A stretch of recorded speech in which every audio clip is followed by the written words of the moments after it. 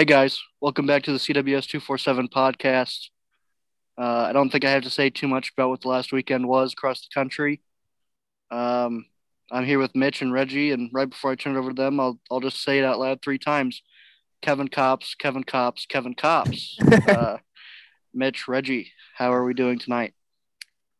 I'm well. I spent a lot of time this weekend watching baseball with you two and some others, and I had a great time watching all of the events unfold. And I also had a great time watching the Florida Gators just absolutely. Are we allowed to cuss? Can we cuss? Yes. Yeah. Okay. The Florida Gators, I loved watching them just absolutely shit the bed. It was very comical. You love to see it. The Jaguars of South Alabama can't be stopped, and the Bulls of South Florida can't be stopped as well. It was like we woke up and God was like, I want to bless all of America except for Florida Gator fans. And it really was just the best day ever. I mean, Florida was quite literally the first team eliminated. I'm pretty sure, well, actually, they would have been if it weren't for rain delays. Never mind, but Yeah. they pretty much were. I mean, it was down. They were down 16-1 or 19-1, whatever it was. I'm gonna be honest. I turned off the game when it hit 10-1. I just knew that I knew it was over at that point. It was 19-1 when the rain decided to make sure we got more of that. So, but if it weren't for that rain delay, they would have been the first team eliminated from the tournament as a regional host, and that just yeah, it was a rough weekend. Saturday, after that I turned off the game when it was 10-1. I did not watch any baseball until about 6 o'clock Saturday. I was following it, but it's just one of those you just kind of need to go through the rest of your day and just kind of cleanse yourself and get away from it. But Mitch, at least credit to you for knowing what day of the week it was, because I can't differentiate between the days at all, other than I know that Arkansas and Nebraska was Monday. Outside of it, any other game could have been on any other day. yeah. I have no idea. Yeah. One thing I would like to say is a lot of our friends, obviously we're from Nebraska. A lot of our friends are Nebraska fans, in quotes. Of those friends, probably two of them followed Nebraska baseball remotely before the start of the postseason. And all weekend, me and Noah especially were tweeting about how good Kevin Kopps is. And I've said it on the podcast as to why what makes him so good. I've written about it in a column. And they criticized us for simply just saying, oh, Kevin Kopps is good. Like, you can't just say that, they said. Kevin Kopps' season RA is now .68. And I got the stats here against just what he did against Nebraska, especially, but during the regional. 2-0, 1 save, no earned runs, 13 and 2/3 innings, 15 strikeouts, and only 6 hits allowed. And against Nebraska, he threw 7 innings after throwing 90-some pitches between 2 games, 2 and 3 days prior. I don't know what more we can say about it. His longest outing of the year. I mean, we were sitting here and we were like, he'll pitch. We don't know how many. And then Dave Van Horn whips him out in the 3rd inning, and it's like, okay, what in the world is going on now? So that's all I have to say on that for now. Yeah, Mitch, we do have to give the Nebraska fans credit, though. They went out of their way to watch their first baseball game of the year, possibly ever. And I'm glad that the game is growing that way. Thrilled for them to get into it. Obviously, Nebraska's a good baseball team on the rise. Really exciting opportunity for Nebraska fans to get into baseball. And what a first game. Imagine going back and watching your first baseball game ever, and it was that good of a game. That would have been incredible. I think that one of the very first games I remember was like the White Sox played some garbage team. And it was just a game that it was just sticks out, and I don't know why. They got a fantastic game for their first baseball game they've ever watched. What a treat. Just a little bit of not even a tangent. It's not even going to be breaking news when you guys hear this, but it just flashed across my screen that Texas A&M just hired Jim Schlossnagle from TCU. What? What? Yeah. Oh my God. I'm going to throw my crystal ball on Kirk Saarloos to the next head coach of TCU. Oh my God. This is live reaction, folks. Where did you see that at? Who do you think? Kendall Rogers. Kendall Rogers. Oh my goodness. At 11:55 p.m. on Tuesday, June 8th. Oh my That God. man never sleeps. That is incredible. What? Well, while we are here fantasizing over that, listen to our Elijah McNamee podcast. I worked very hard editing that and editing the video. He was very fun. Elijah is a dear friend of the pod, a real friend of the pod, unlike other players we've name dropped in the past. Elijah was incredible. A lot of great insight onto his big plays here at Mississippi State. And we're actually going to talk about Elijah McNamee later on in our Twitter mailbag questions. So, yeah, listen to that. It was very fun to record. Can't say it enough. Listen to that podcast. I just kind of want to add one more thing to the new hire. It shouldn't shock me, but it always does. The SEC's ability just to hire away coaches from top name programs. Every single time it happens, I'm like, wow, that comes as a shock. And then I think about it and I'm like, never mind. No, it's not. It happens what seems like every couple of years. It is the SEC. Yeah. The SEC Kendra Rogers is literally the best. Yeah, Kendra Rogers also just tweeted hashtag scoop after dark. So go ahead, fire up the t-shirts Kendall. on that one. Beautiful. And I would say that Great. I'm not surprised by A&M hiring Schlossnagle. I'm pretty sure Kendall tweeted that A&M it was like well known that they're going to wait until TCU is eliminated to make a decision. So they're going to make Jim say no. And I think that when you're able to, even during the Big 12 tournament, you don't want to sit and say you saw a look in a coach's eye in the dugout in the seventh inning of the game, but he didn't look fully there.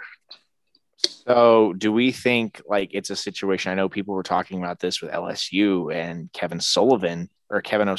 No, not Kevin Sullivan.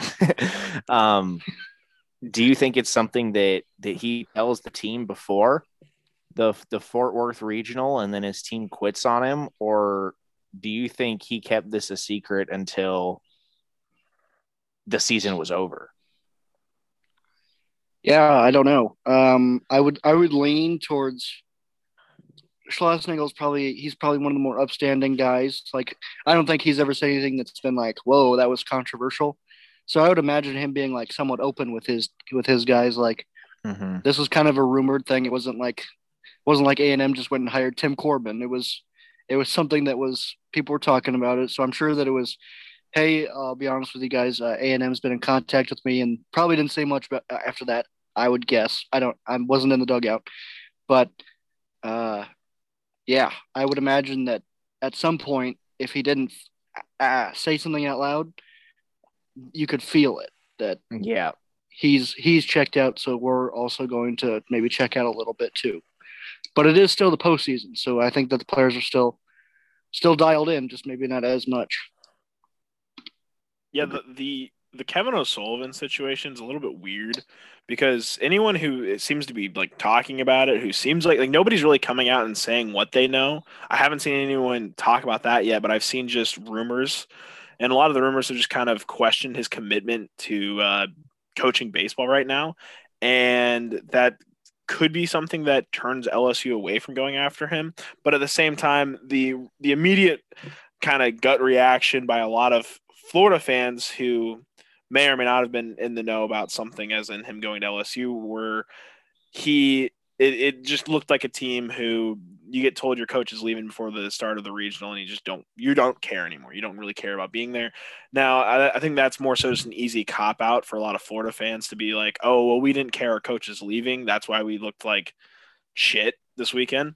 But at this moment, the only people who really know that are LSU, Kevin O'Sullivan, and possibly the Florida Gators baseball team.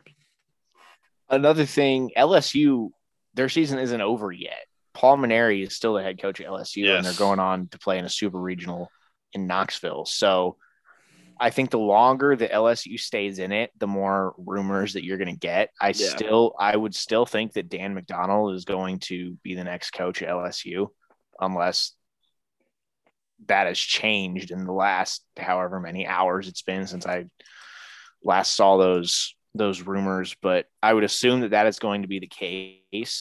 But people need to realize that LSU will not hire anybody until the season is over. Yep.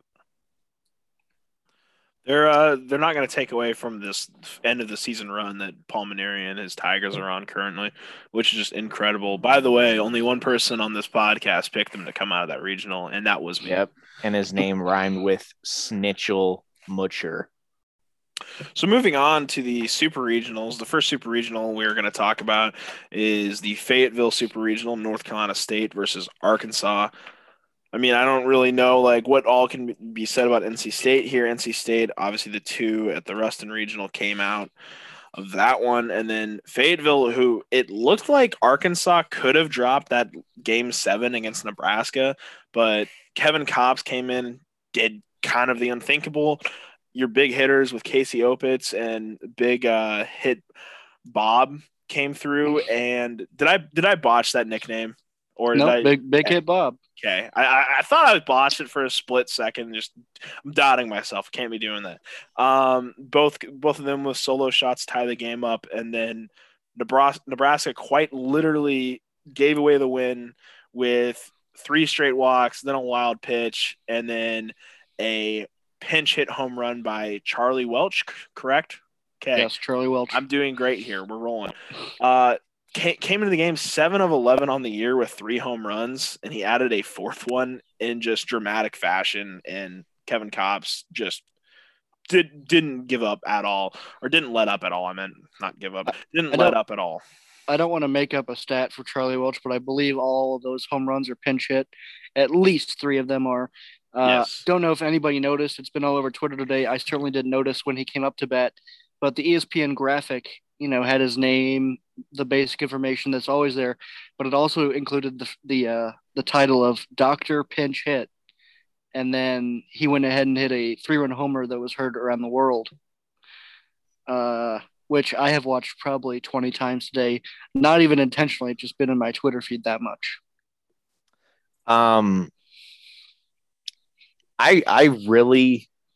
I'd like to say credit me for calling that Nebraska game 1 win of the regional finals. I had said that all week long.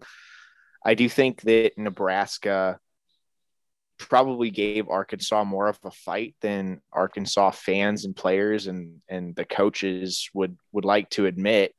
I think that Arkansas may have been a little surprised by the way Nebraska played, but going into that game 7, I legitimately thought that the winner of that game was going to go to Omaha. I don't really think that, as hot as North Carolina State is, I don't think they can beat Arkansas first off this coming weekend. And I also think that if Nebraska were to knock off Arkansas, that would be some incredible momentum to push them on to the super regionals. There was a little bit of drama. I don't know how much we want to talk about this, but Mojo Hagee was not making friends with Hogpin and all of the Arkansas folks. That was a very interesting storyline for the first 2 games. I mean, not you go. Not 100% sure like what happened, but I do have an opinion on it. I'll let you guys talk before I say that. One thing that I thought of, and I texted you two about this, was I have not heard any fans from opposing teams complain any more than like the usual banter you see between fans all year long with Arkansas fans. Nobody else who's at that regional was complaining about Arkansas fans. And then all of a sudden, the Nebraska outfielder who flips off the opposing fans, Nebraska is just on Twitter calling Arkansas just classless and yada, yada, yada. And it's just, to me, I thought about it. I'm like, I don't remember hearing like any issues of the sort all year long. And now that you have a Nebraska player who is flipping off Arkansas, and now the problems arise. And I had a person who's a Nebraska fan mention to me, oh, well, they were looking him up on social media. They were looking up his family members and like taunting him that way, which, I mean, that happens. I've definitely have heard that like been used to taunt opposing team players in various different places, different sports, what have you. And to me, it's just like, if you're Mojo, you can't let that get in your head. And it clearly did. And then all it did was just fuel the Arkansas crowd both Sunday and Monday. Yeah, I have a few thoughts on it.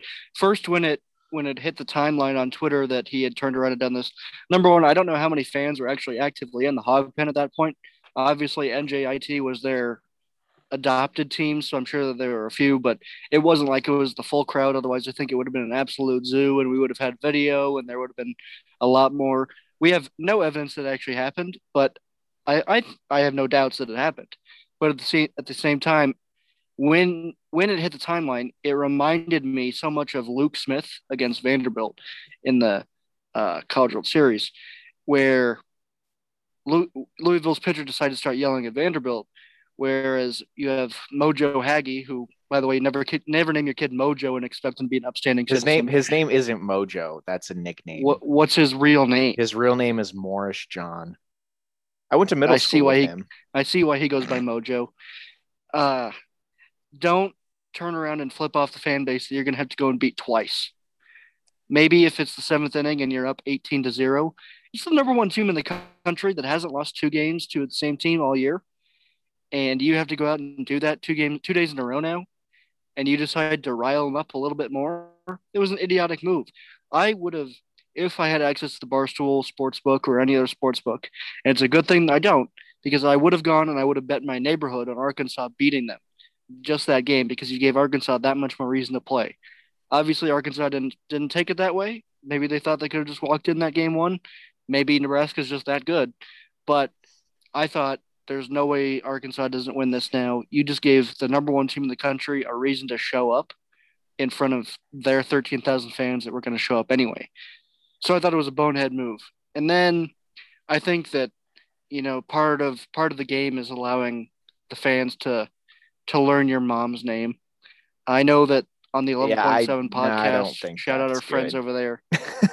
I think it is. I think it's part of it. I know that in there he was talking about the guy who hosts that used to play for some like mid-level college team, not Power 5, but he was in a road game at Ole Miss, and the fans in the outfield were chanting, his mom's name, his sister's name. And it was just, that's the environment that you love. Maybe you don't go out of your way to harass them on social media, but I think it's perfectly fine to have the knowledge of, here's everybody in your family's name, and we're gonna remind you of how much power we as the fans have. Was it 100%? Let's go make sure that Morris John Haggie's mom has to go private on Twitter. Maybe not, but maybe don't flip off the crowd when you have to go beat them twice. See, here's my issue, and I'm going to preface this by saying I am a Nebraska fan, and I honestly I was probably rooting for Nebraska this past weekend to beat Arkansas. But the issue I have with it is if you go back a year and a half ago to when Nebraska played Iowa in football, and the Iowa kicker Keith Duncan kicked a game-winning field goal as time expired in Memorial Stadium. The ball goes through the uprights. Keith Duncan runs down the field and he starts blowing kisses to the sideline. Starts blowing kisses to Scott Frost. He's going nuts. His adrenaline is high. Nebraska fans were ready to wring his neck. And I think it's a very similar situation you have with Mojo Haggie, allegedly mouthing with the hog pin and flipping off the hog pin. And now Nebraska fans are getting a taste of what it was like when a player on their side maybe shows a little bit too much emotion, and it just creates a toxic environment. So that's the issue I have with it, is that it's kind of contradicting everything that Nebraska fans said 2 years ago about Keith Duncan and how he needs to keep his mouth shut and act like he's been there before. And now Arkansas fans are saying the same thing to a Nebraska athlete. So, I mean, everyone hates it till their guy does it. Yeah, exactly. What it comes down to. But I do agree with what Mitch said. There hasn't been a fan base all season long that has said, oh God, these Arkansas fans are awful and classless and horrible human beings. That didn't happen until this weekend. Yeah. So that's the issue I have with it.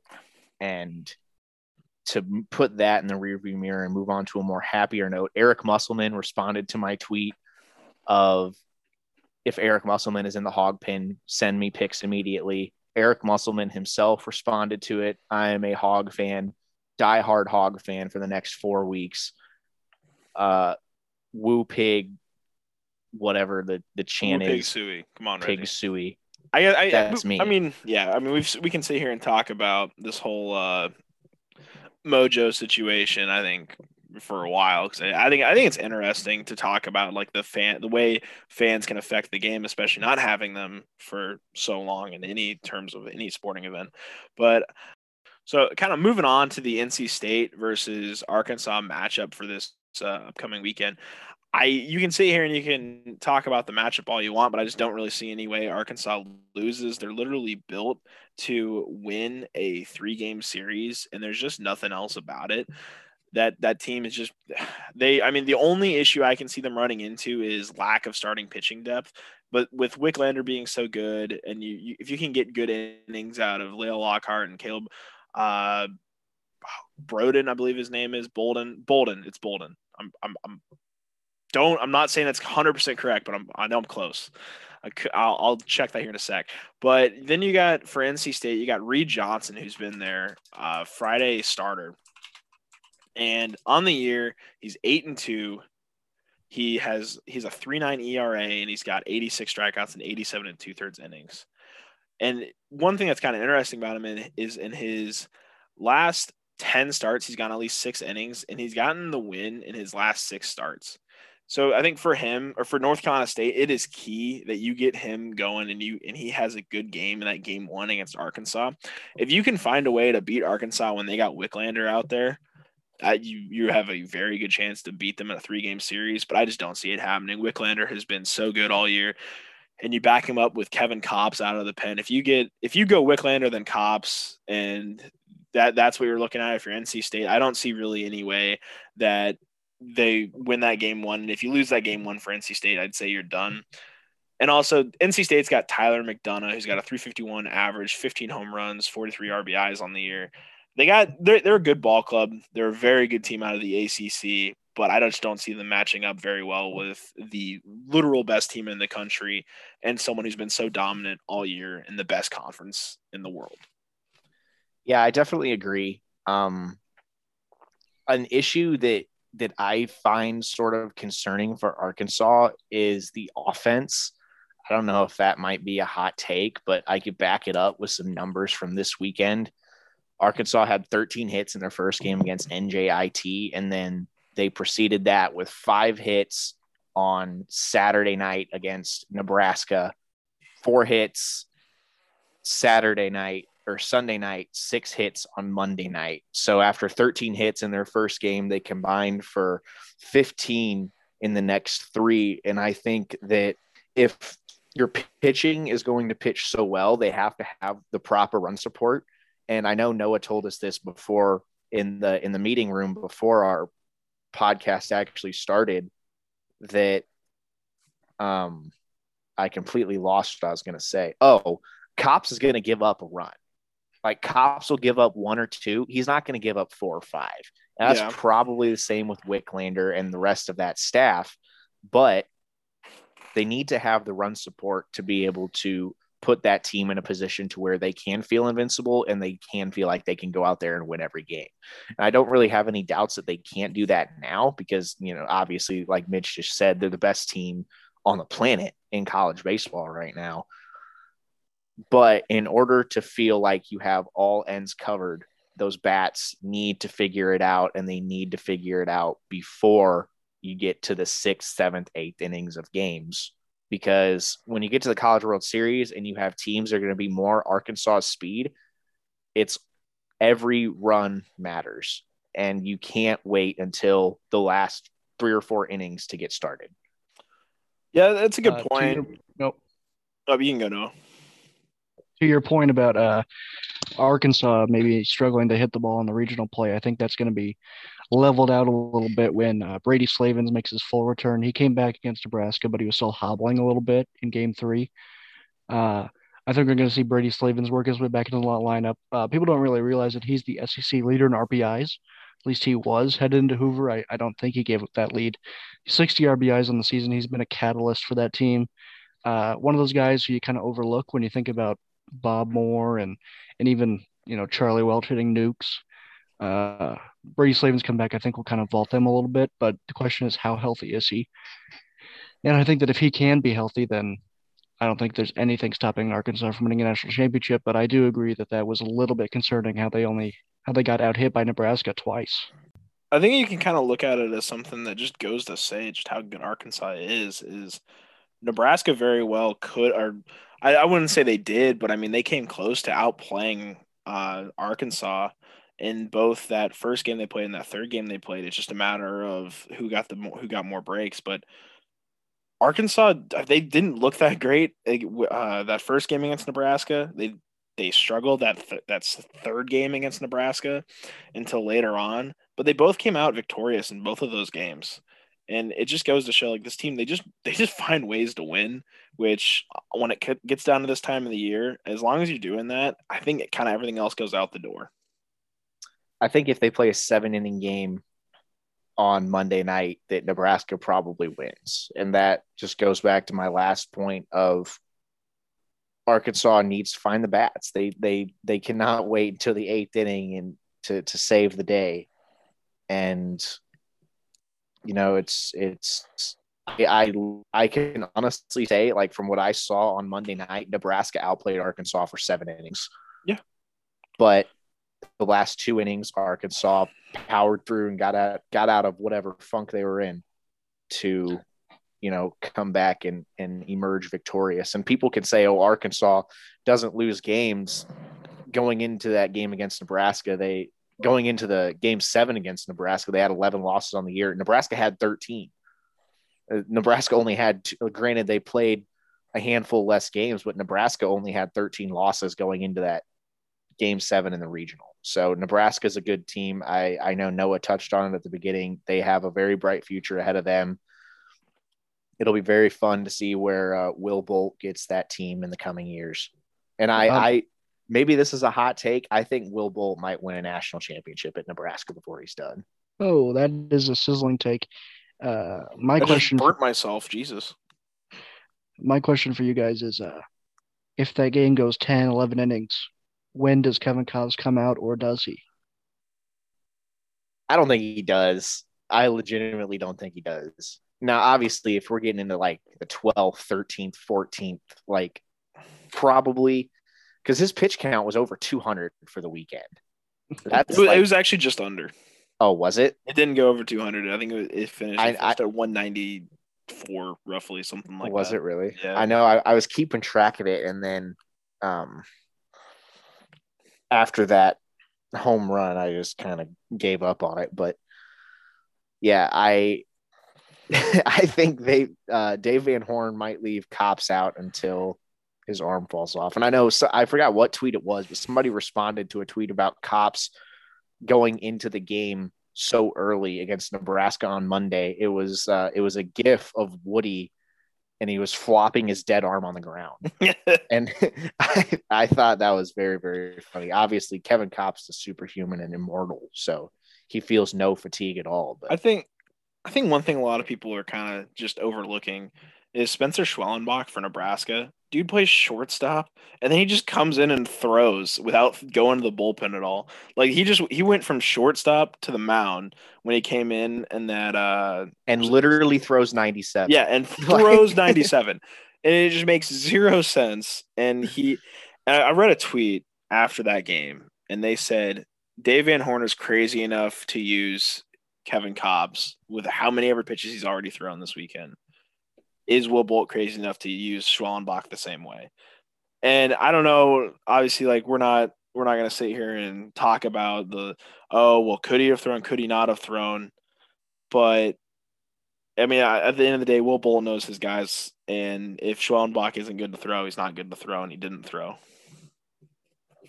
Yeah, I think it was one of those situations where Kevin Cobbs is just a freak, and we've seen him do it all year, where he'll come in in the 6th inning, and you're just like, well, he's going to pitch the rest of the game. It's over.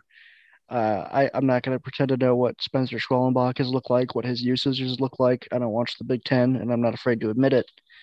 But I just know that we knew that Kevin Cobbs was I didn't know for sure he was going to pitch until the ninth inning, but we knew for sure that he wasn't going to leave until at least the sixth, seventh at the absolute best case scenario, unless Arkansas decided to put up 15 runs in the fourth inning.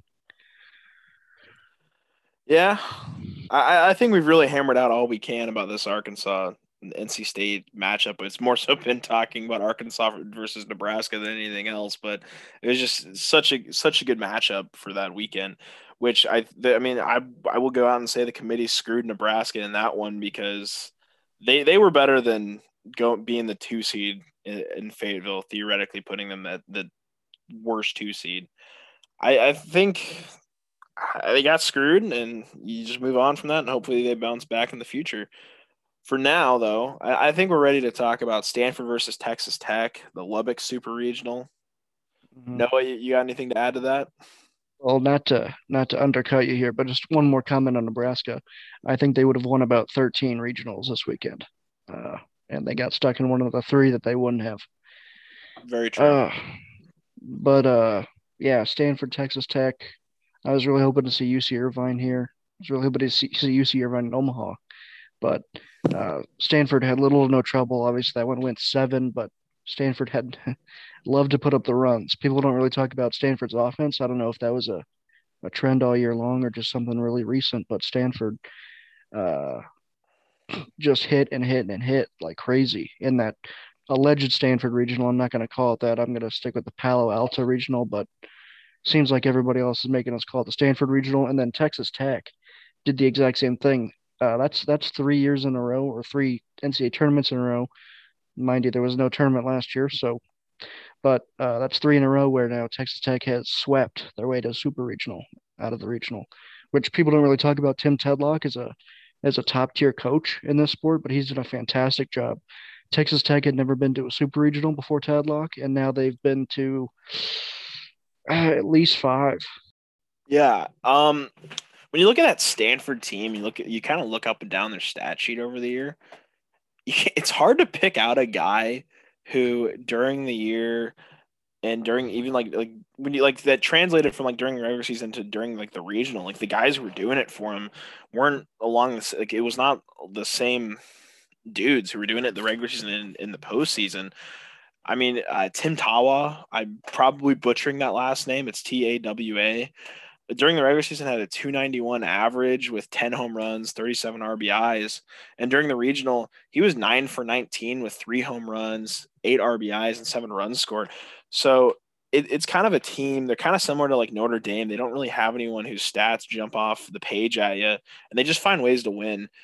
And then for Texas Tech, it's just you got to talk about Jace Young, who is in the player of the year discussion. He's hitting 343. He's got 21 home runs, 67 RBIs. And during the regional, he was 5 for 14, 5 runs scored, 2 RBIs, 1 home run. So I think for Texas Tech to go out and against Stanford and for them to make it to Omaha, he's someone who, I mean, it's weird saying this considering it's not a bad stat line I just listed off, but he's someone who you might want to just produce more RBIs. I don't know if that's whether something I didn't watch Texas Tech games, so I don't know if that's something you need the people in front of him getting on base for or what.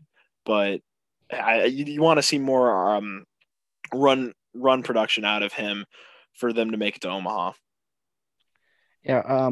One thing I've been told to keep my eyes on through the Texas Tech fans just from watching their tweets throughout the year, that bullpen is a little bit shaky. We didn't really have to worry about it too much in the Lubbock regional, but in this super regional, we could potentially see a little bit of that struggle come through.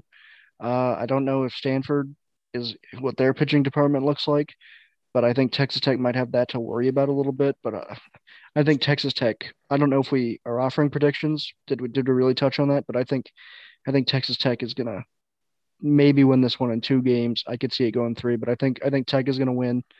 And then if we just didn't even say it last time, I think Arkansas will win their super regional too. Oh, we're here to give takes. We're here to give hot takes. I mean, Reggie put out a take that was literally like fresh off the grill, so it was so Go Big hot. Red. I right now I got before the start of the postseason, I picked Stanford, and if I had to go out on a limb right now, I would say Texas Tech, just from the way they looked in their regional, and the way that Stanford kind of they struggled against UC Irvine in that second game that they played. They lost 8-4, but they bounced back, scoring 11 runs. I think it just kind of depends if you get Stanford and you get that game against UC Irvine, one of those games, you're spelling trouble because Texas Tech is a team that can put up runs on you. So I think right now I'm going to pick Texas Tech to make it to Omaha. I think I would also go with Texas Tech. I really, really like Jace Young. And I think Stanford, people underestimate travel quite a bit. Obviously, it didn't phase LSU, but Stanford going, let me look at Stanford's schedule. The Pac-12 wasn't just Pac-12 teams because Arizona got their tail raised against Dixie State. But Stanford played UC Irvine during the regular season. I know that. Yeah. Just rolling through their schedule, Stanford hasn't played anybody off the West Coast. They haven't traveled anywhere off the West Coast. I think them going to Texas, especially Lubbock, for a super regional for games that legitimately matter now, I think that accounts for more than people think. And I know Stanford is good. Obviously, the bats are good. We watched that last night with the however many home run performance the Cardinal had. But Texas Tech, I think, is a very underrated atmosphere and environment. And I know, just speaking from experience at the College World Series for myself, Texas Tech fans are really, really passionate. And I'm probably going to take Texas Tech, and I'm probably going to root for Texas Tech as well. The thing with Texas Tech fans is that it'll be 100 degrees, and they'll be out wearing their cowboy boots here in the stadium. It's like, how are you guys alive? Like, how do you live? Like, do you guys just drink water for fun? Yeah, they're a fun team when they're here. I always enjoy it when Texas Tech is here. I feel like when you look at all of the schools in Texas, this fan base that represents, like, okay, this is what Texas is all about. It's not Texas, but it's Texas Tech. Yeah. Like they scream like woo, cowboy, yeehaw. I really like Texas Tech. And that stems from me like way back in third grade when I liked Texas Tech just because of their football jerseys. Tim Tadlock is signed to a lifetime contract. I think that was kind of we're baseball fans now. This is a baseball school now because Chris Beard decided to skip town. Yikes. Yeah. So sleazebag Chris Beard. Yeah. Can't change my mind there. Chris Snake Beard. I mean, Texas Tech, I mean, they're hot right now, I feel, after that regional they had, and I like them against Stanford. Moving on, we have Ole Miss versus Arizona. One leg Tim. Yeah, that Oxford Tim. That Oxford regional was a fun one. It got moved around a bit because of rain. Excuse me, Mitch. I would argue that the Tim Elko still has two legs. Yeah. Oh my. Oh my. I don't know like what we do at this point. I mean, his third leg is his second leg for those slow folks out there. He tore his ACL in April, came back in May, and I've been saying the dude rakes. I've been saying it since the SEC tournament started. Why don't teams just intentionally walk him? I don't care. Eli Dalton Wilson responded to one of my tweets like that too. He's like, how are people not walking Tim Elko? I don't care if the bases are loaded. You walk him. You bring that run home. Who cares? He's hitting grand slams left and right. Tim Elko just this weekend alone went 4 for 13, 6 runs, 3 home runs, 2 of which were grand slams, and he had 10 RBIs. And by the way, 10 RBIs, folks. By the way, Southern Miss kind of figured it out. They intentionally walked him 2 times in that final game. They got it. Yeah. The message was received. It still didn't matter though because he'd already done his damage over the weekend. Doug Nikhazy, he's good. He's a legit. Doug Nikhazy is very good. If they still had Gunnar, I don't know how many times we have to say this. If they still had Gunnar, Ole Miss would be they'd be a hot pick for Omaha. They'd be a hot pick to win it all. But then you got Arizona.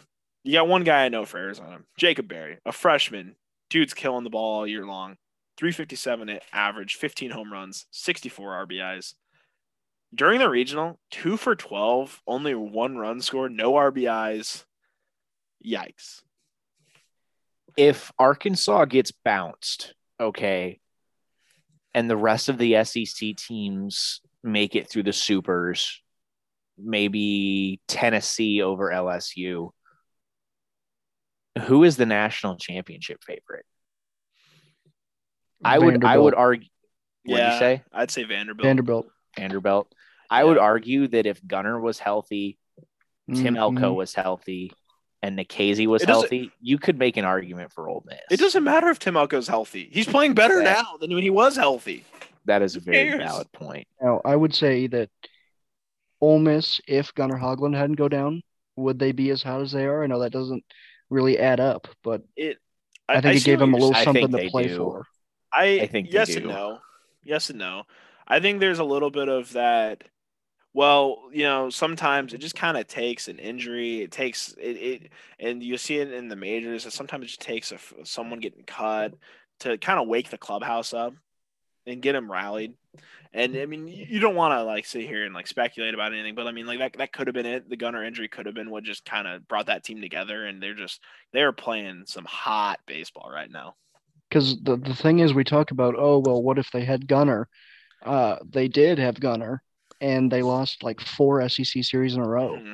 Yeah. So it's just hard to say, well, if they had Gunnar, then just imagine how good they would be, because we saw them with Gunnar and we saw how disappointing they were. I think it's just kind of something that, I mean, it's overreaction is what it is at this point. Ole Miss is very good right now. They're hot. They're playing really well. And we're sitting here and we're like, well, they got this guy who's projected to be a first-round pick who got hurt. So clearly they'd be better with him, right? And then you just kind of everyone ignores what happened when he was there, which I think is okay. I think it's more fun to speculate how good this team would be with him than obviously what their ceiling is now without him. This podcast has a lot of misses, a lot. We miss more than we make, but we made it. That is true. We made it when we bought the Ole Miss stock at the perfect time. Yeah, we all really wanted to fall in love with Ole Miss, and then we did. Ole Miss has become, I know it's a very hot take, my favorite team to watch in the country the last few weeks. Starkville isn't going to like that. Yeah, I know that people won't like that, but they are so fun to watch. They are very fun to watch. I watched the Southern Miss game Sunday or Monday. See, I don't know what days are which, but Monday, and it was just, they put up 8 runs in a blink of an eye. It was incredible. I assume we all have Ole Miss advancing then. Yeah, I like Ole Miss right now. I'm definitely going to pick Ole Miss as well. Arizona, they need Jacob Berry to perform like he did during the regular season. If he has something similar where he's 2 for 12 again, they're not going to be able to beat Ole Miss. That's not going to cut it. It's not going to get it done. If Ole Miss keeps playing the way they are, which I think they do, they got no problems. Ole Miss has a little bit of an issue with their second and third starters. They love to give up runs when Doug Nikhazy is on the mound. But the thing is that Doug's going to go into game 1, presumably. And not to jinx anything, they should be favored to win that game. And then after that, they just have to find a way to win 1 of 2. And I think that that's not a tall order for Ole Miss, who can put up more runs than most teams. That's not to discredit Arizona, though. Arizona's good. Obviously, they won the Pac-12. A little side note, maybe tangent that I'd like to go on is Monday night, turning from the Nebraska-Arkansas game to the Oregon game and the Stanford game. I guess Arizona isn't included in this, but the lack of people in the stands there was disgusting. It literally made me sick to my stomach, because you see how passionate fans are in the Southeast about this sport in both the SEC and the ACC, and even in Texas. You move the same game to a place in the Pacific Northwest and people just don't care. I don't know if it's because they have better things to do, or if the weather was too cold, or people just flat out don't care. But it really, really sucks that I know from here maybe even in years past, the teams who have no chance of hosting the regionals, your 3s and your 4s, they want to go play in the stadiums in the Southeast. They want to go play in the duties and the bombs, and they want to play at Ole Miss. They want to play at Florida. Nobody draws a 4 and says, I want to go play at Stanford. Nobody does that, says, I want to go play in Eugene. Mm-hmm. It just doesn't happen. And it really, really sucks to see that from a fan perspective, especially when you go from one extreme to another, like most people went on Monday night. NJIT had the time of their life, and they went 1-2. Yes. I think who was even the 4 in the Stanford region? I don't know, because it wasn't like we saw videos of them being 4 was treated North like Dakota State. Oh, that's right. We did know that. Love the Bison. We didn't get any videos of North Dakota State players being treated like Olympic gods in Stanford. But every time NJIT stepped foot within 1,000 feet of the ballpark, there would all of a sudden be a standing ovation in the middle of a baseball game. Yeah. And the same goes for Campbell, who was treated very well in Starkville too. There are pictures of fans giving out food to players, which that's a question I have. Is that an NCAA violation? It was always my assumption. Even when, not to throw him under the bus, but Elijah McNamee was talking about how he would always get a little bit of steak just when he was out in the outfield. It's always been my assumption that you can barely give an NCAA athlete a high five. And now we're giving out trays of food. I think it kind of is in that weird gray area because they're not they're fans of the university, but they're not associated directly with the university.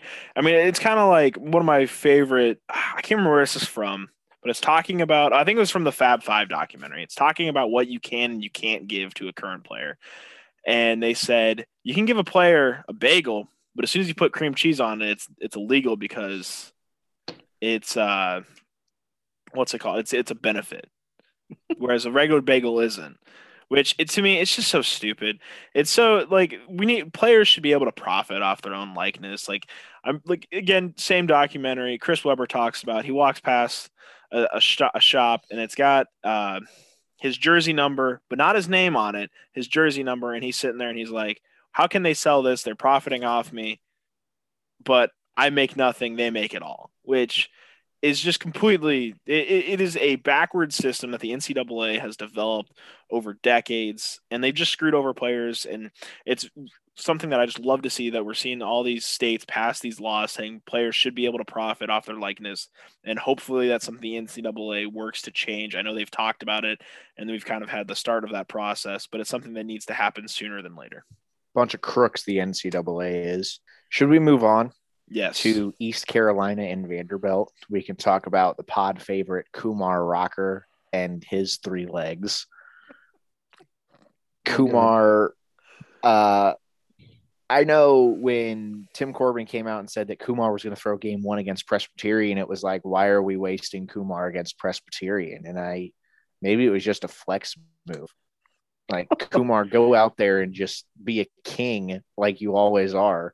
Shut down these Presbyterian fellas, and your next start will come against an American team in your own stadium.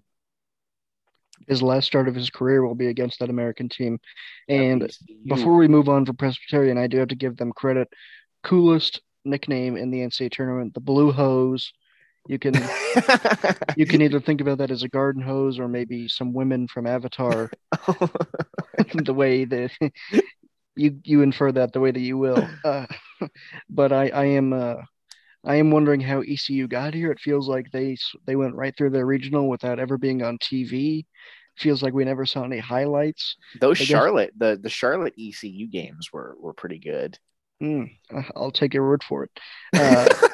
I was on the ECU hype train all year, and then right when they were on TV for the Atlantic or American, I don't know why I said Atlantic, the American tournament, all of a sudden they embarrassed me. So I'm now off of them.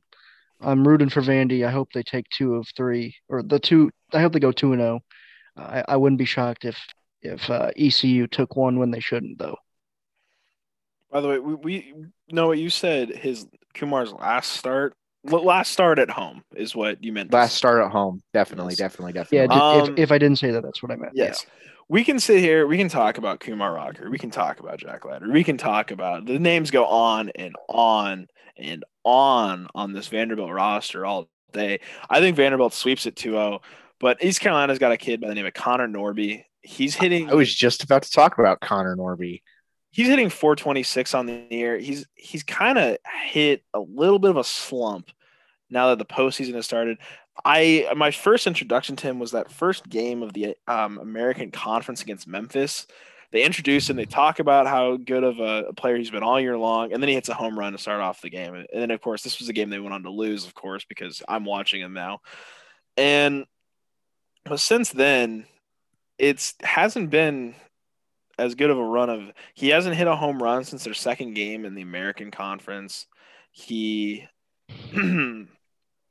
he doesn't have an RBI since their second game against Memphis. He didn't have a single RBI in their regional, and he struggled of late. And if for East Carolina to even have a shot against Vanderbilt with those just pocket aces they got, you need a guy like Connor Norby to step up, and he needs to be there for the Pirates, and he needs to have really good games, really good at bats for them to have a shot. I know you mentioned he's kind of started to fall off. In 59 games this year, he has 51 RBIs, and that's about an RBI a game, maybe a little under. So you can pretty much count on Connor Norby to come up at least somewhere during an ECU game. Yeah, but like you said, Mitch, those pocket aces and Leiter and Kumar, and then Christian Little on the third day, if somehow ECU gets through those first two guys, I just don't think Connor Norby is enough for the Pirates. And I think I agree with you. I think Vandy wins in 2 games. Can we talk about, I don't know if you guys watched it all, the Georgia Tech Vanderbilt game, the regional final that went 12 innings or 11? It was 11. It was definitely 11. Yeah. My thing is that game wasn't started by Christian Little. I'm not sure Christian Little pitched in the regional. It was started by Patrick Riley, who I don't know why they keep throwing him. You have Christian Little, who's better. I know Patrick Riley is good, and for Vanderbilt, everybody's good, but he is by far I don't think he's better than Christian Little, and he continues to be kind of like the favorite of that committee that they have for that third starter role. I think in Omaha we'll see him for sure, but I think we should see Christian Little ahead of him in the rotation. So I don't, like you said, I don't understand why we're sleeping on Christian Little, but Patrick Riley seems to be that guy. He started that game against Georgia Tech, and what an insane game that ended up being. Georgia Tech's Justin Henry Malloy dominated that game, and he transferred from Vanderbilt. He was on that national championship team, and I think he might have been told, hey, you should go look elsewhere. So it was a little bit of a revenge game for him, and he produced very well against the Commodores, although they did not win the game. Christian Little hasn't pitched since he exited the Miss game in the SEC tournament. And yes. I know people made a big deal about that. Even Kendall Rogers tweeted like, oh, you hate to see a kid like this get pulled in this situation, getting hurt. And then everybody came out afterwards and said that it was minor, that it wasn't really anything, and that him being pulled was simply precautionary. I'm starting to think if maybe that wasn't the case now that Christian Little is MIA since May 26th against Ole Miss. Yeah, it's hard to speculate because we don't. Tim Corbin is also probably the most likely coach in America to keep things close to himself. So I think that if there's anything secretive about Christian Little, it won't be something that we find out even before somebody ask him about it in the media. And I just don't know if that's going to happen. I know Vanderbilt fans, shout out if any of you are listening, have been struggling with the new beat writer for the Tennessean, who has just been doing a real bang up job of not covering the sport well in a regional. And it's been all over Twitter about how she is just apparently just so unqualified. I think that's not something that's necessarily okay to dig up and say, like they were like, oh, she's 4 years out of high school and now she's on this beat. Like okay, guys, that's probably a fine amount of time. She just finished a degree in college. I think it's okay to be covering Vanderbilt baseball. But uh, some of the tweets she had were just a little bit of "this is my first baseball game" esque, and I think Vanderbilt fans deserve a little bit better. So I don't think anybody's going to be asking too many hard hitting questions about Christian Little's status. Moving on, we can talk about the only matchup in the Supers that includes two teams from the same conference, LSU and Tennessee. Before we get started, I need to shout out my main man, Noah Robinson. He was fired up after our last podcast, sent me a DM asking me if I was the one that said Tennessee baseball has no fans. I was not that person, but I have been talking to him back and forth as the weekend has gone on. Big Tennessee fan down there. I'll continue to say it. Tennessee's atmosphere might be one of the most underrated in the entire country. Didn't really get to see that too much. Tennessee's coach was walking through the stands after the game. That was incredible. I know we said it last week, but the future of Tennessee baseball is very bright, and I think they are doing a lot of things the right way in Knoxville. I think there might have been a moment where that crowd Yeah. got fired up just a little bit. Reggie said there was not really any moments that like made it onto TV. I can think of one I saw. Yeah, maybe just one, like Mitch. Could you imagine if there was a walk-off grand slam there? Oh, fuck. Could you imagine if this guy hits a walk-off grand slam and just absolutely pimps the living hell out of it? That'd be pretty cool. I think that'd get a crowd just so fired up. I think that would just set up the team to go on to win the regional. Just no issues after that, right? Too bad that didn't happen, and too bad Drew Gilbert didn't hit 3 home runs that regional or anything like that. It's just too bad that didn't happen. But while I'm here, I do have to shout out Noah J. Robinson as well. He's been DMing me as much as he has Reggie, I would imagine, because he found me. He found me when I said that Tennessee fans don't exist. And I am going to read this verbatim from him. In fairness, I didn't get into college baseball until this season. Already caught the bug, but being in Hoover last weekend got me even more. Found y'all's podcast Sunday night. Hope you caught the ending to our game, of course, in reference to the Grand Slam that maybe one of us didn't catch the ending to. But Tennessee fans do exist. They exist. Congratulations, Noah J. Robinson. You are today's big lottery winner. I do want to come out in defense of Reggie here. There were a ton of moments from this weekend. I wasn't even watching. I don't think I watched a pitch of the Knoxville Regional. Yeah, I definitely heard about the Grand Slam, so yeah. Definitely my bad forgetting about that. But I mean, there was a lot of moments from this past weekend. I will let it slide this time, but I think the Eugene, which by the way, the Eugene Regional just sounds wrong. It doesn't sound like something that a very relevant college baseball part of the tournament is happening at, and especially like Oregon just doesn't. They're just the type of school that I just feel like I wouldn't ever expect them to host a regional. Just when you think of baseball and you think of the state of Oregon for college, you think of Oregon State. You don't think of Oregon. You don't think of the Ducks. And by the way, I watched a little bit of the Oregon LSU game 7. There was nobody in the stands. Yeah. It wasn't empty, but it was the most active fans in that stadium were the ones who came from Baton Rouge. I have to wonder how much of that is due to the government saying that you can't attend a baseball game there still. But I'm not going to pretend that Oregon fans would have packed the place 100%. But I wonder what it would have been like if there was no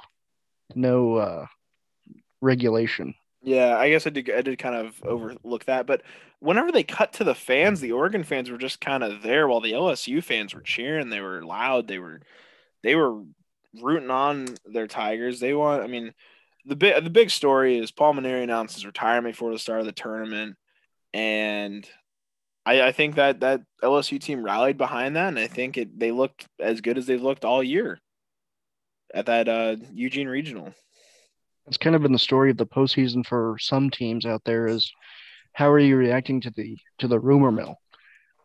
You have LSU's coach Paul Maneri announcing his retirement, and the team is rallying behind him. And then you kind of have to wonder, well, what about TCU in Florida?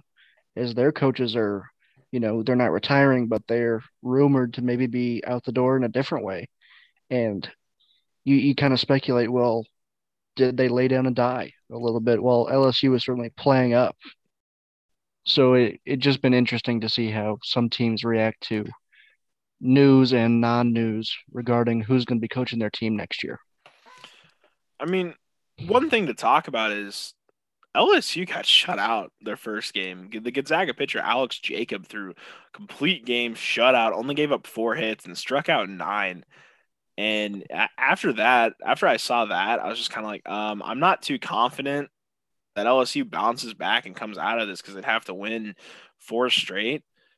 But they took care of Central Connecticut State, another close game. Then they beat Gonzaga, and then they beat Oregon twice in a row. And the LSU team we saw after in their last 2 games was a much different one than what we saw on the first 2.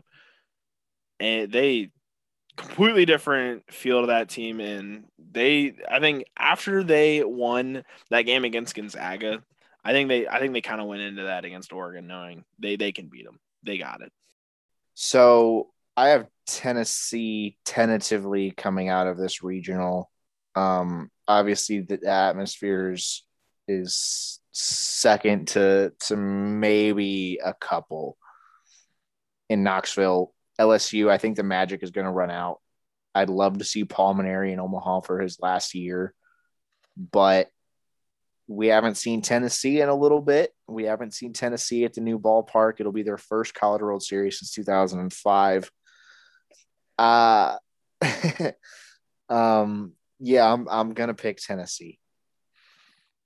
Yeah, I'm also picking Tennessee. Their fans found out baseball is a thing for the first time in 16 years. They're excited. They're having fun. It's gonna be a tough environment for LSU to come into, and I like Tennessee in this one. Yeah, I'm going with Tennessee too. I think the home environment is going to be big. They've expanded it a little bit for the postseason. I would expect that they're going to do the orange and white stripes like they did against Arkansas. I'm going to say Tennessee in 2, but I wouldn't be surprised if LSU win their 1-1. I'd like to add Noah Robinson did tell me that tickets go on sale on Wednesday. Obviously, this will be released by then. They're only taking orders via phone in Knoxville. He says he imagines this is because they're trying to keep LSU fans out. So I have 2 tickets to the Tennessee game. Oh, I'm sorry, sir. Will you be wearing orange or white to this one? I'll be wearing my yellow. Yellow. Spot on impression. Kind of reminds me of when Nebraska played at Colorado in football. Was that 2019? 2019. Yeah. And Colorado fans were doing everything they could possibly do to not have Nebraska fans in that stadium, and it just didn't matter. It didn't work. But Colorado won the game. So yeah. So who really got the last laugh in that one? Moving on. Hello, moving on. Coach Ed Orgeron. I want 2 tickets for your baseball game. Go Tigers! Go Tigers! And, go Tigers! Okay. Dallas Baptist in Virginia. Yeah. This super regional will take place in Columbia, which I think is an absolute sham. Put this regional in Fort Worth. Give Dallas Baptist the home field advantage. Dallas Baptist is only 30 minutes away from TCU. I was a little disappointed to see those regional final games between Dallas Baptist and Oregon State to be so minimized from a fan's perspective. Like, the stadium's empty. I just expected maybe a little bit more support for Dallas Baptist there, just because, like I said, they're 30 minutes away from the stadium. Obviously, it didn't matter. Dallas Baptist ended up winning. But I would have liked to see a just a little more support from the folks in Texas for a small school trying to make their first College World Series in a while, because they've made it here before, I believe. No, this is their first. This is their first super regional. Has appearance. Houston Baptist made it? Credit Houston Baptist for hiring Lance Berkman, friend of the pod. Oh my, I love Lance Berkman. Anyway, just to drive my point home for the 30th time, should have been more fans there to watch Dallas Baptist. Oh, I was wrong about this being Dallas Baptist's first super regional. They made one in 2011, but they have not made it to Omaha. Gotcha. Who did they lose to in 2011? California. Cal. I remember Cal made years. And that was Cal's. Cal had cut the baseball program and then brought it back, I think. That might have been Kent State. Potato. I have a hard time believing Cal cut their baseball program, but let me. If I had to pick a winner, I'm probably going to go with Dallas Baptist, just because I feel like you two are going to pick Virginia, and I got to be different. Yeah, I don't want this pretty little graphic I'm going to make to be the same across the board. So we're going to put a DBU in there for me. You were right. I am going to go with Virginia. People don't give me enough credit for taking Virginia out of that regional, and what? They won Credit Noah. I missed a lot of them, but I got that one right. And I think Virginia's going to play in Omaha. They have the pitching to do it. The bats, maybe not as much, but they have two aces in that rotation. And you know what? Virginia in 2. Go Hoos. Give me Dallas Baptist. They are my second favorite DBU right now. First is Florida. Florida is the true DBU. I don't want to hear it. Actually, Ohio State more so. Hook 'em. Shoe throwers. Moving on. I've walked myself into a corner here. Yes, shoe thrower. Marco Wilson. Okay, Dallas Baptist wins this one. I couldn't tell you why I think Dallas Baptist is going to win, but I think they're going to win. It's just one of those. It's like you need a Cinderella story here in Omaha. My standard for picking teams has always been the same. Can I look at the left field bullpen at TD Ameritrade Park and see their logo on the wall? And I can't see Dallas Baptist logo on that wall. Yeah. Can't see Oregon's logo on that wall either. Are you telling me you could look and we're not going to Kent State or Santa Barbara I guess Santa Barbara is the Gauchos. They're a much better baseball program than Dallas Baptist. But Stony Brook? Yeah, Stony Brook. Oh yeah, of course. Salters, what? There's always those that slip through, but when you're giving me the choice between Virginia, the one I've seen before out there, and Dallas Baptist, the one I haven't, give me Virginia. And to talk about UCSB, those guys had Shane Bieber. Yeah, I said that, and then I realized that, and I was like, oh, a little bit different of a baseball program you got out there than Dallas Baptist. Well, who knows? Maybe in a few years, Dallas Baptist ace will be a Cy Young Award winner. Super Regional number 7. Notre Dame, Mississippi State. Yeah. Credit the Hail State Apparel for sending Noah a cease and desist. Tough scenes. Hate to see it. You can see us on Judge Judy Friday 3:00. Representing ourselves. On this outline, it says talk about how bad their field and helmets are in regards to Notre Dame. I wrote the field pretty bad, but I'm not the pretty bad. Said it. Like you turn on that game and they zoom in on the golden helmet, which their football helmet doesn't look that bad. I go to a hockey school in UNO. We played Notre Dame. Their helmet doesn't look that bad. I actually thought it looked kind of cool. It looked kind of cool, helmets, at least. Yeah. But their these golden helmets, they just look horrendous. When the light hits it just right, it's like, okay, I'm blind. I now need to go see, I need to see someone to fix my eyes after this. I'm just seeing white here. Mm-hmm. I don't understand how pitchers have all these rules where they can't wear white sleeves. They can't wear jewelry. I don't think they can wear eye black. Yet Notre Dame gets to strut up there, and every damn batter they have approach the plate gets to wear these god-awful gold helmets that just, disgusting. The umpires told Schwellenbach he couldn't wear a red sleeve, Yeah. which makes no sense, but okay. But then, we got Notre Dame out here and these blinding you with their batting helmets. Yeah. Folks, I'm going to interrupt Mitch here, but it's no secret that I favor Mississippi State, always have. But I really don't want Notre Dame here because they're going to play in that game one. If they win in the Super Regional, they're going to play game one Sunday, which means at 1 o'clock, we're going to have to sit and watch those helmets glisten. And it's going to hurt my eyes. I don't want to have to see like basically sunglasses on these people's heads reflecting back at me. It is going to be so miserable because it's going to be 100. We already know it's going to be 100 degrees. Nothing we can do about that. But I do not want to have to watch every single Notre Dame batter reflect the sun back at me. That is miserable. So I know that, we're all journalists, we're all professionals, so we're not going to cheer for any teams except for Mississippi State because Notre Dame's helmets deserve to be locked up in a museum somewhere Guantanamo Bay as an evidence of war because those are criminal. They're war crime helmets.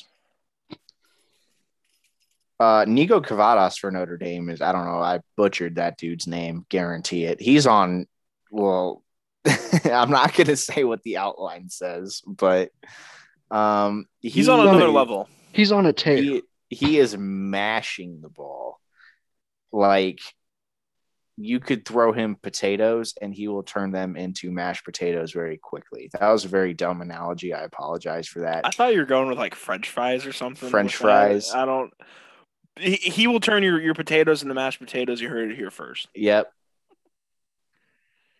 Don't the Irish have a little bit of a potato famine? Bad joke. That was not my intention. Noah finished that. He drove that point home. I do not take credit for that. Speaking of driving it home, nobody drives it home better than Notre Dame this weekend. 50 runs scored in their regional. Credit us for just incredible segues. I don't have any other comment on top of that. We can talk about Mississippi State and how good they are. We talked about Notre Dame for however long we talked about them, minus 1 minute longer than I thought we would. But Mississippi State, you got Tanner Allen, you got Landon Sims. Those are I think the two biggest names when you think of Mississippi State. But then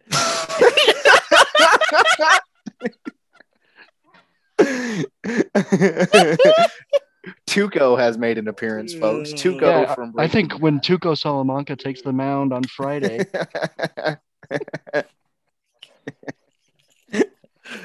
All right. Cut. No, we can't cut that. That's so funny. We can't cut that. Noah just put a picture of Tuco Salamanca into our podcast outline for those Breaking Bad fans out there. He's very excited. Is he excited for Notre Dame or Mississippi State? I think he's just excited for Nico Cavadas or pronunciation. I will say, I think this might be one of the better super regional matchups we have. I think it's going to be really competitive. I imagine that we're going to go 3 for 3 on predictions here. I have the Bulldogs, but I have this going to a game 3. I'm going to take Mississippi State in 2. This is one of those games where Tanner Allen and Rowdy Jordan steps up. I think we're going to hear as time progresses about how Notre Dame's offense is just so explosive. After this entire season, they've been disrespected. And I think Notre Dame is going to come out, and they're going to score like 3 runs in the first inning. And people are going to be like, Lemonis doesn't have it. Fire him. And then all of a sudden, it's like same. I guess I said the same thing in the SEC tournament, and I was wrong. But I think that they're going to come out and win like 7-3, and then they'll come out and win that game 2 in an electric environment. I would also add, and this is going to upset some people, I'm not going to make a statement about which is better, but I think the Mississippi State fans saw that environment in Fayetteville, and they're going to try and one-up that this weekend. I'm not saying – hopefully they do. I'm not going to sit here and say one's better than the other because I know I'll get in trouble, but I think right now it's kind of like Arkansas just threw a punch in the best stadium in college baseball, postseason-wise fight. Look for the Duty Noble fans to really make some noise, literally and figuratively, this weekend. To give the Mississippi State, sorry, Mitch, to give the Mississippi State fans a little bit of credit, though, it's hard to get excited when you play Campbell, and it's hard to get excited when you play, VCU. Yeah, and whoever the 4 was, I Samford. forgot. Samford. Yep. I don't think they're coming out in droves to cheer on their dogs when they're playing schools that we have never heard of. Yeah. For me, I think one thing to take away from this past weekend is going into it, we were all kind of like, how good is Notre Dame? Like, we all kind of thought, they're pretty damn good. They're good, but it's like, okay, but can they hang with those top tier teams? And then I left to go somewhere during the Notre Dame game when it was on, and I was like, they had like 15 runs or whatever, which is already a lot. Get back, and I just somebody said to me, they're like, did you see the final Notre Dame game? I'm like, no. That was me, Mitch. Shout me out. Noah. I was like, no. And they're like, oh, it's 26-3. Against UConn. UConn's good. UConn is good. UConn is good. Like, you look at that number and you're just like, what the fuck is going on? Oh, my expletive. Beep. Insane. But Mississippi State wins in 2 games. Yeah, 2 games. I kind of agree with Noah that it might start off bad for Mississippi State. Like, Notre Dame might pop out to an early lead. People forget Campbell led the first 2 innings of that regional final game on Monday.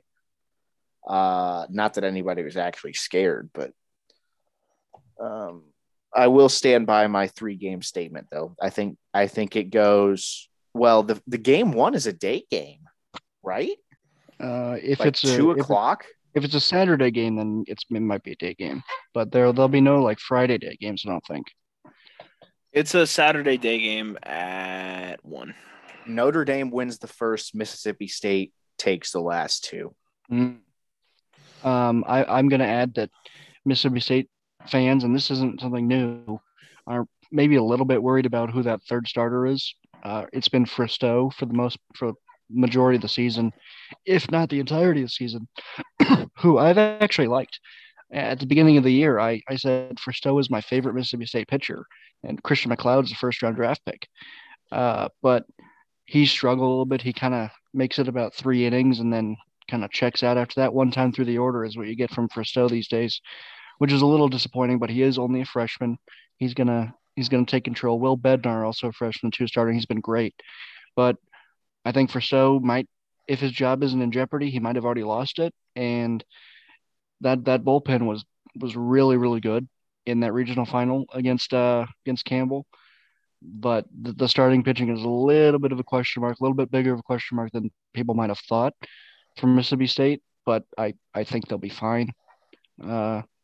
Just have to control those Notre Dame bats. It'll be interesting to see what their hitting looks like against a Power 5 team not named. Who am I kidding? They didn't play any Power 5 teams. They only played Michigan. Or did they even play Michigan? They didn't play Michigan. Yeah. So, yeah, they didn't play a Power 5 team, nor were there any real Power 5 teams in that regional. I mean, we talked about Jackson Fristoe is he was a part of a combined no-hitter earlier in the year for the Bulldogs.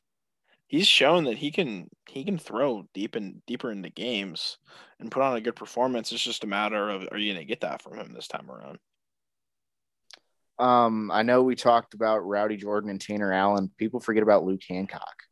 He's very good as well. I mean, they're a top team from the SEC. You forget about a lot of names for a lot of schools. All right, on to the last super regional we have to cover, and that is the Austin Super Regional, and we got Texas versus the team we South all expected. Florida. Of the 3 people on this podcast, I was the one. I'm a Gator fan, and I was the one who was the least confident that they were a lock to be playing against Texas. And I think Florida showed off a lot of their inconsistencies early when I think they were pretty consistent. Yeah. Thank you. No, they had a lot of inconsistencies throughout the year, and Joe DeFabian had a horrible end of the year, and that carried over from the SEC tournament, the series against Arkansas directly to the regional, and South Florida jumped on the Gators early, didn't let off. They ended up winning the Gainesville regional and against South Alabama. There's no better, like when you're looking at a regional final and it's like, okay, South Alabama or South Florida, one of these teams is going to Austin to play in a super regional, and you're just kind of sitting there and it's just like, okay, so Texas is in Omaha. I'm assuming that's how all three of us feel, correct? Yeah, I have Texas. I don't want Texas, but I have Texas. Yeah. Not only is Texas like you just said in Omaha already, they are quietly they quietly dominated a regional in a way that nobody else did.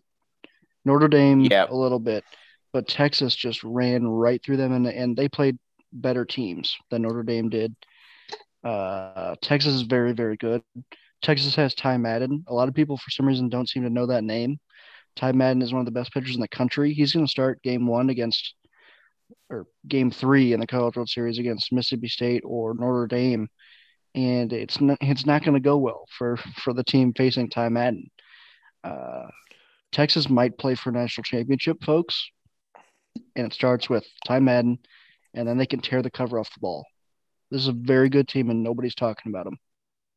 I know Noah and I were both very, very excited about the Texas Arizona State matchup, and that proved to be nothing, nothing at all. So Texas or Arizona State wouldn't fire their coach after.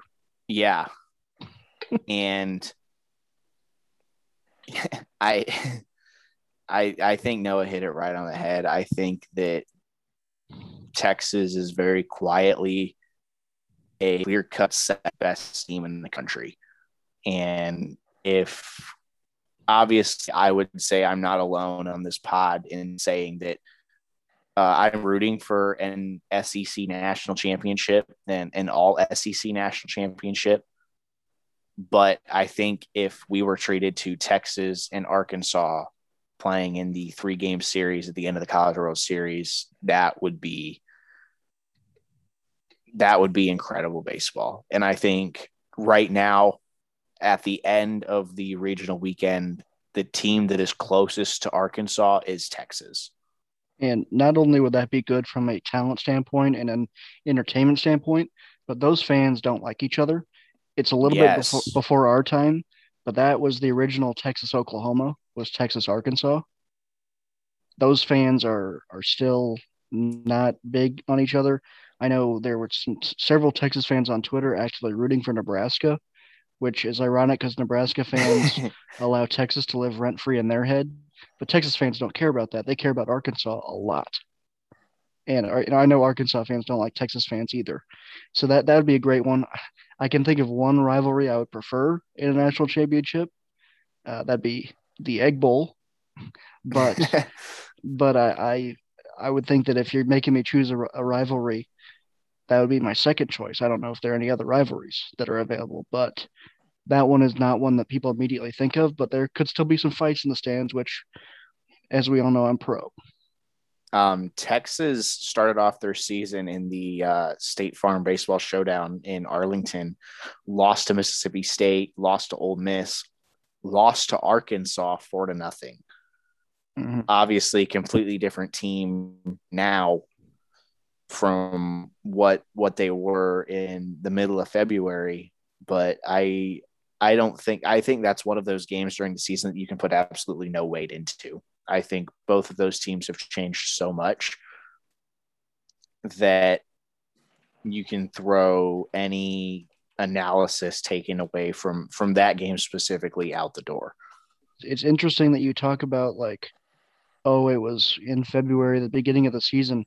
You don't really think about how long ago that was until you say it. Yes. I remember trying to stream that game on Flow Sports, folks. That was not like 3 weeks ago like you think it was. That was 4 months ago. And all of a sudden, just like, whoa, that feels so long ago now. And those teams have changed so much. We knew nothing about how good Arkansas was then. Ole Miss was the number 1 team in the country then. And then they decided to stop playing baseball. Now they're back. All of those teams except one are still alive, I believe I saw. I don't know if that's still true. Running through it, I think it is true. TCU lost. Yeah, that's Outside of true. that, yeah, they're all still playing. So what an event that was. Credit ESPN for not covering it. I don't know if that was their choice or whatever, but the fact that like Omaha warm up potentially was on Flow Sports is a crime. They're lucky the podcast didn't exist when that was happening. I mean, you said that our rivalries that are still available. We got LSU, Arkansas, who don't like each other. We could get Mm. that in theory. I mean, probably won't. Could get Stanford, Notre Dame. Don't really care about that one. That would be something. Could Yeah. have Texas and Texas Tech though. Mm. The battle for Chris Beard. Yeah, I was gonna say who's Now, poor little Chris what gonna I've root for? what I've always thought was kind of weird about that rivalry is if you're Texas Tech, you're kind of The you're like little brother. you're not even the little brother. You're the little cousin. Because I mean, the little brother in theory would be like Texas A&M. Yeah. But I mean, Let's not label anybody as the little brother in that one. That's how you get death threats. okay. I'm not saying this. This is more so a like, regarding like football relationship. I'm sorry, Texas Tech. I'm sorry. Michael Capchi's cool and all. But and like a weird relationship between two teams in terms of like a rivalry, and in my eyes at least. But for this one, Texas sweeps it 2-0. Do we even need to make predictions on this one? No, I don't think so. I would like to add in Texas Tech and Texas is the plural of Texas. In their in their one meeting this year, they played 3 games. Texas lost twice. Interesting. 6-3, 5-3, and then they turn around and beat Tech on the last day of the series 11-3. My final thoughts on Texas are just I think they're going to go win 2-0. I think that instead of watching the series, you just take our word on how good Texas is and just sit and watch Augie Garrido videos on YouTube. I We love promise you Augie. that you won't regret that. I've been watching so much of his highlight tape of him just yelling. It's like listening to I don't even want to make any sort of stereotype because we love all of our fans in the South, but just go ahead and listen to it. All right. So we've finished up our super regional kind of preview here. Do we have any mailbag questions before we leave? I'll break out the mailbag questions. We have just so many mailbag questions. Jeremiah Swain asks, Kevin Kopps. That's the question. That's the question. Very good. I would also add that it's not a question; it's a statement and a GIF. Kevin Kopps is pretty good. I mean, he's all right. What? So this is just kind of I think the word is off potential. topic, but where does he end up in the draft? I don't know. I don't like the draft people. I don't like professional people. I don't like how they value talent because I disagree all the time. I don't. Yeah. I mean, obviously, like with talent, it's like okay, he's 23 years old, but it's like Kevin Kopps is the type. Like he's the type of guy we talked about this before, but I feel like he's the type of guy who should be pitching come MLB postseason time this year. Like he's been that good this year. I don't know if that'll be the case just because Arkansas is using him so much now.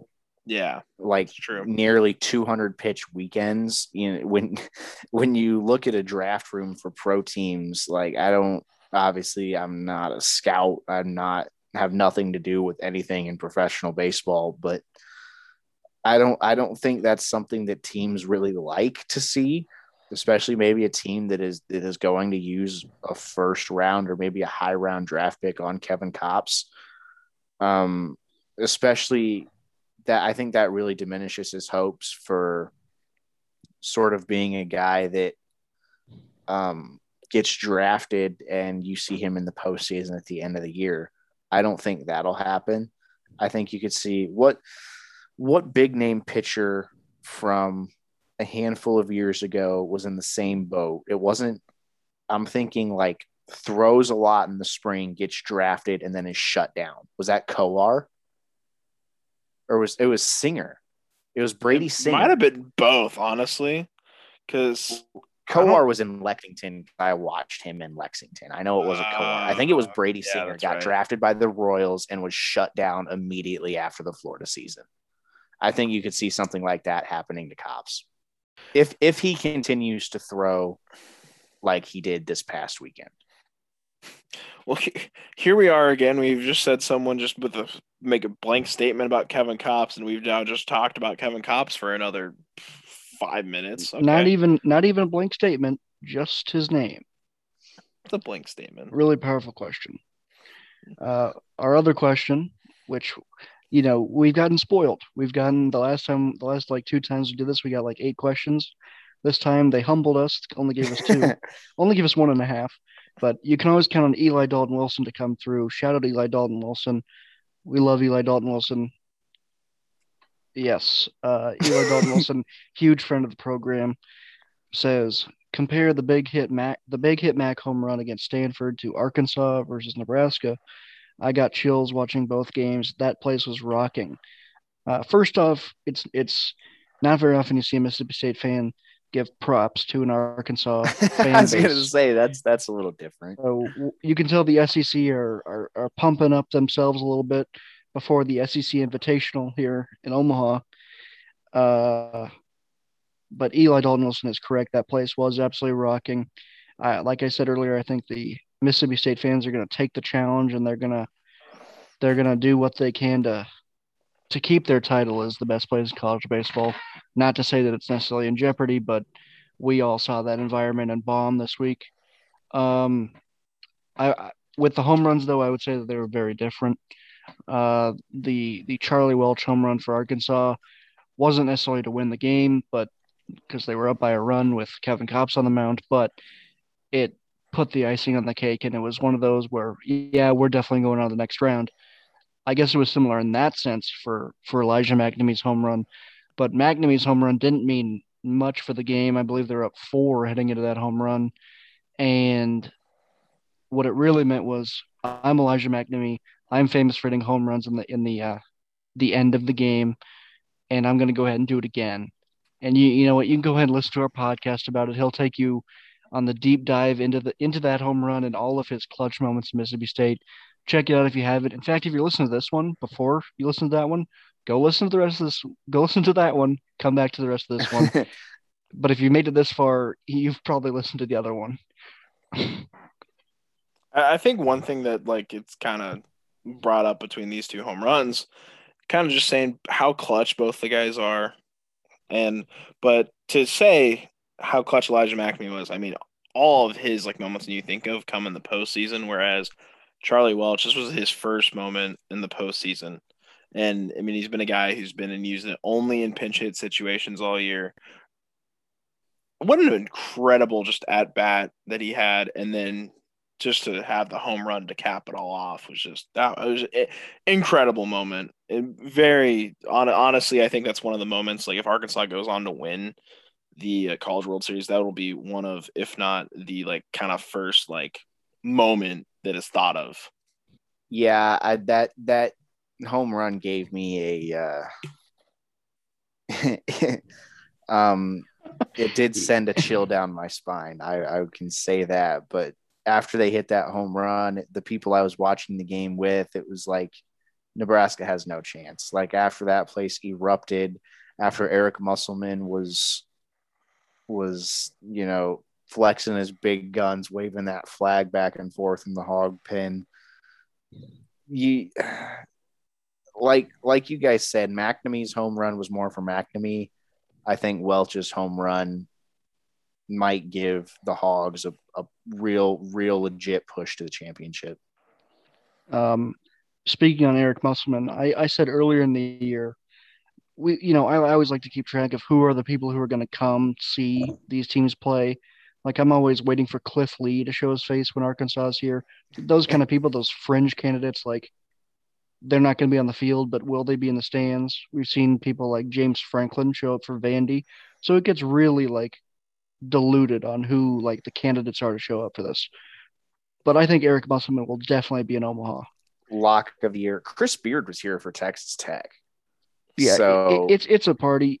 it's always a surprise when they flash on the video board and just see who's here. We kind of talk about how college baseball is a forgotten sport, but then the College World Series comes around and these celebrities come out of the woodwork, sports celebrities. Steve Spurrier's been here for Florida. Steve Spurrier was there for South Carolina when they won South Carolina. Shit. Patrick Mahomes may make an appearance with Texas Tech. I would add that we're on Dallas Braden watch for Texas Tech. Yeah. We saw Kirk Cousins here just for fun. Like Kirk Cousins. Baker Mayfield comes here, folks. Like the sporting celebrities that come to Omaha for the College World Series is incredible. Mm-hmm. Juwan Howard was here last year. Are you serious? Yes. Yeah, did you not know that? I did not know that. This was like relatively like right after he was hired by Michigan too. Yeah. I love Juwan Howard. There was an Oregon State, Mitch, you would know, Hall of Fame NBA player, played at Oregon State. Gary Payton. Yeah, he was here. Mike Trout was here walking around. That's a joke. I was about to say, I was like, he is someone who does not like the spotlight. Mike Trout would probably get one of Vandy's 45 scholarships. Hot take. Jimmy Rollins was here last year. Ryan Howard was here last year.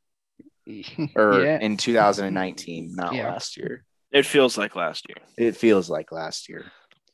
Well, I think we've kind of said everything we had to say.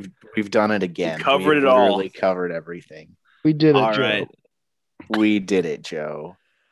So yeah, to anyone who's made it this far, thank you so much for taking your time out of your day to listen to this. Don't know why you do that. Hopefully you were entertained. I like to think you were. As I've said before, we do not have an attorney. That goes for anybody threatening to sue us for a multitude of reasons. Tuco Salamanca says, "Go Dogs." Tight. Goodbye, everyone.